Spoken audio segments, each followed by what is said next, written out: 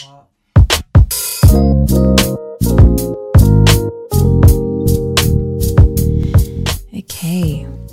guys, welcome back to another episode of The Morning Juice. If this is your first time here, welcome.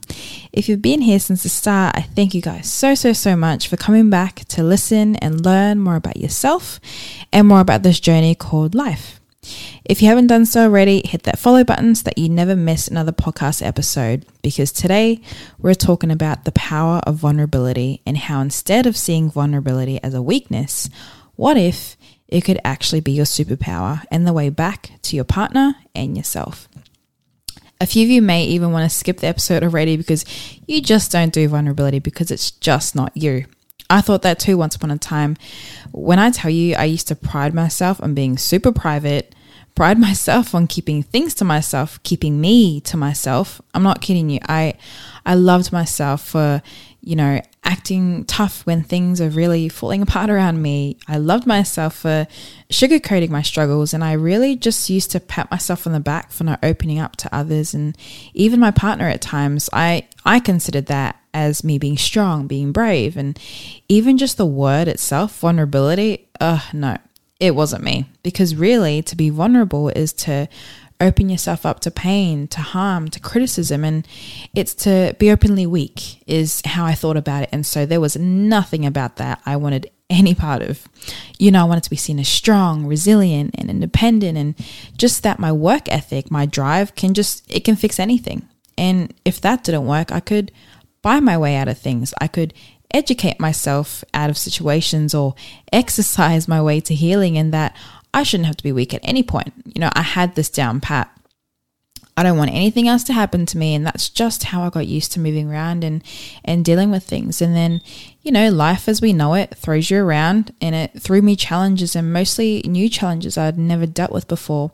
And I quickly realized that working out, spending money just wasn't working as well as it once did to clear my mind. And I thought, there's got to be other ways around this. So, I listened to podcasts, I watched interviews of people I looked up to, and I noticed that through the sharing of their journey, whether it be mental health or sharing about their pain, it wasn't so much about what was happening in their life, but what was happening in their mind during their adversity. And I sensed the vulnerability. But still, I'm thinking, okay, yeah, no, still not for me. I'm strong, I'm resilient, right? And that's just, it's not my thing. Because apart from not wanting to be open, for some reason, I grew up seeing that as wanting attention, that speaking about your struggles is wanting sympathy or attention, and it just wasn't me.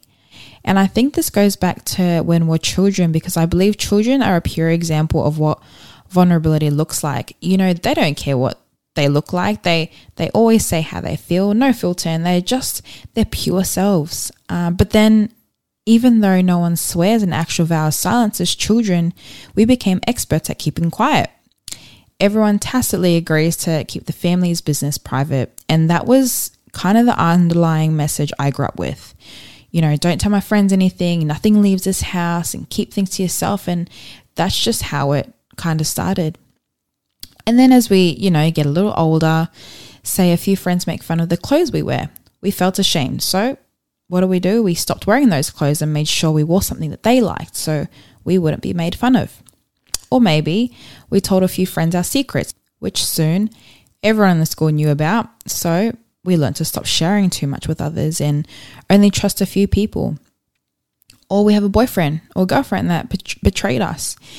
And so we promised ourselves to put our guard up next time so that we don't get hurt again. And once upon a time, you were vulnerable. But all of these things have stripped away your freedom to be yourself. It's robbed you of your trust in people, but worst of all, the trust you have in yourself to be authentic. Because we don't want to be hurt again. We don't want to feel shame or open ourselves up to criticism.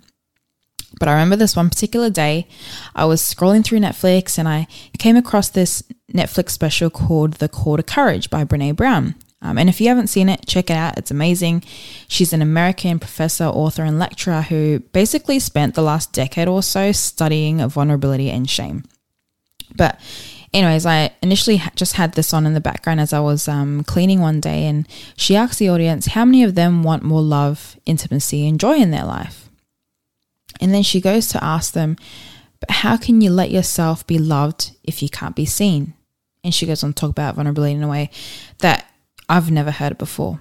And I think that vulnerability has come a long way since, we're in a time where even though its definition is still kind of being curated in a way, with social media, we can see how people are becoming more open about their struggles, about their life journey. And we feel liberated when someone we know or an influencer we follow shares something we're going through too. So vulnerability is definitely making an appearance a lot more than it used to. But for me, I couldn't unlink the word weakness from vulnerability. I had so much I wanted to share, so much I wanted to talk with my friends about. And it really was like, how can I tell my family or my friends about what I'm going through without really telling them? Basically, I meant, how can I tell the story without looking weak? And I soon realized, though, that approaching conversations this way just got so draining and really was so against my nature. It got draining to hold back so much of myself just because I wanted to feel strong. And if this is you too and you think vulnerability isn't for you, then let me tell you, if you're in a relationship today, then you're vulnerable. And every single day you're in that relationship, you're vulnerable.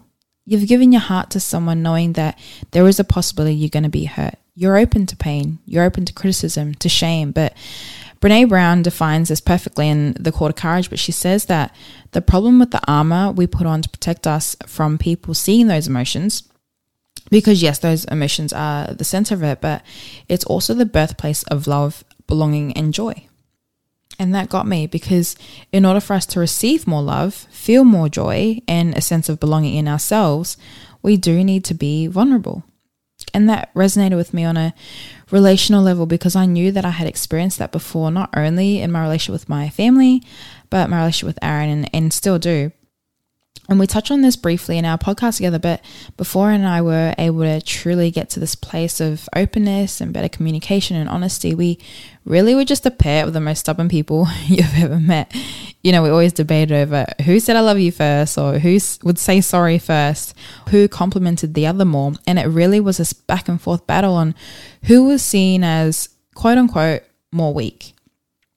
And for a while there, and I've been like this in the past, and I've always been so scared of being hurt to the point where mentally I used to always have an exit strategy, so that if something ever went wrong or my partner ever did something unforgivable, I would have no problem walking away. I was ready to go, and I would hold my head high doing it. I was so scared of being vulnerable that I constantly prepared myself to leave at any point.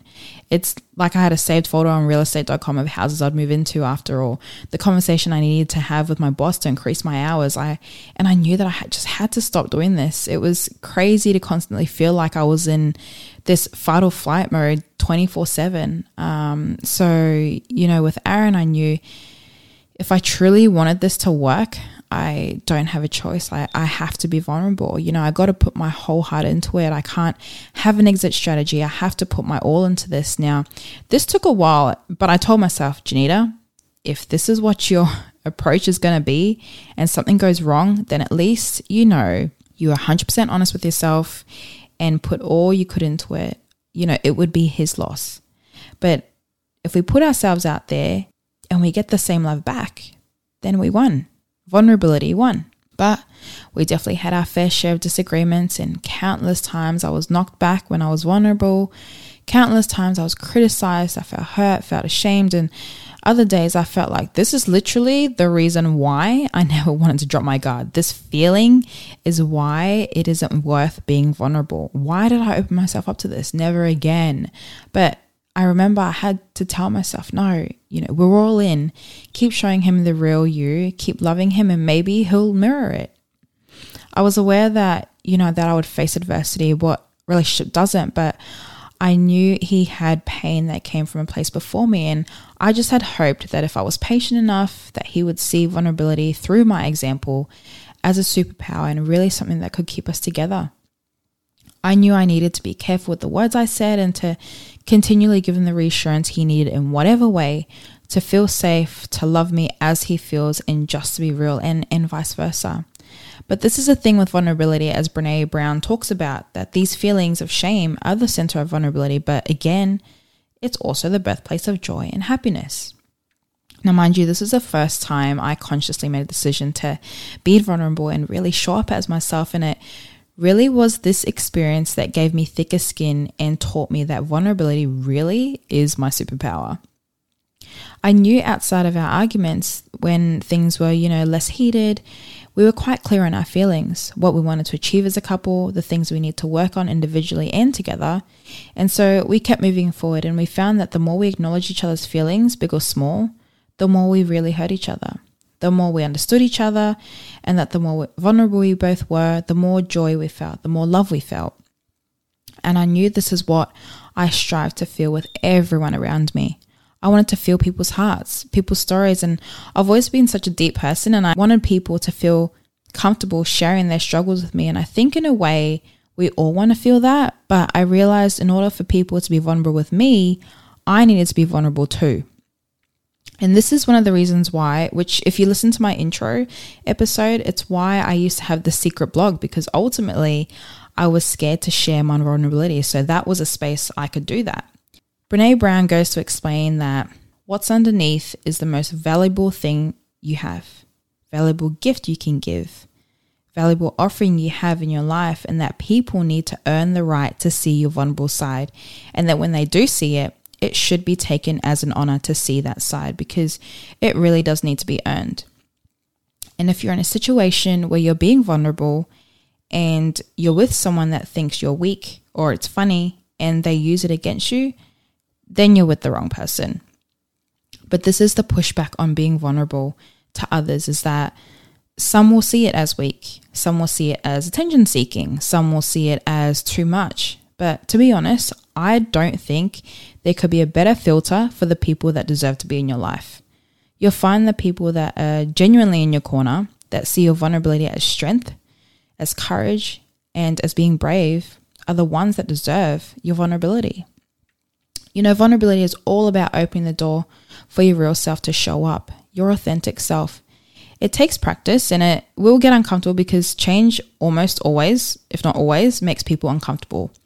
But I don't think we ever feel more alive than when we're being brave, and you can't be brave without being vulnerable. And, for me, things have really kind of come full circle, because this really is the whole reason why I created this podcast, because I genuinely believe that everyone has a dream.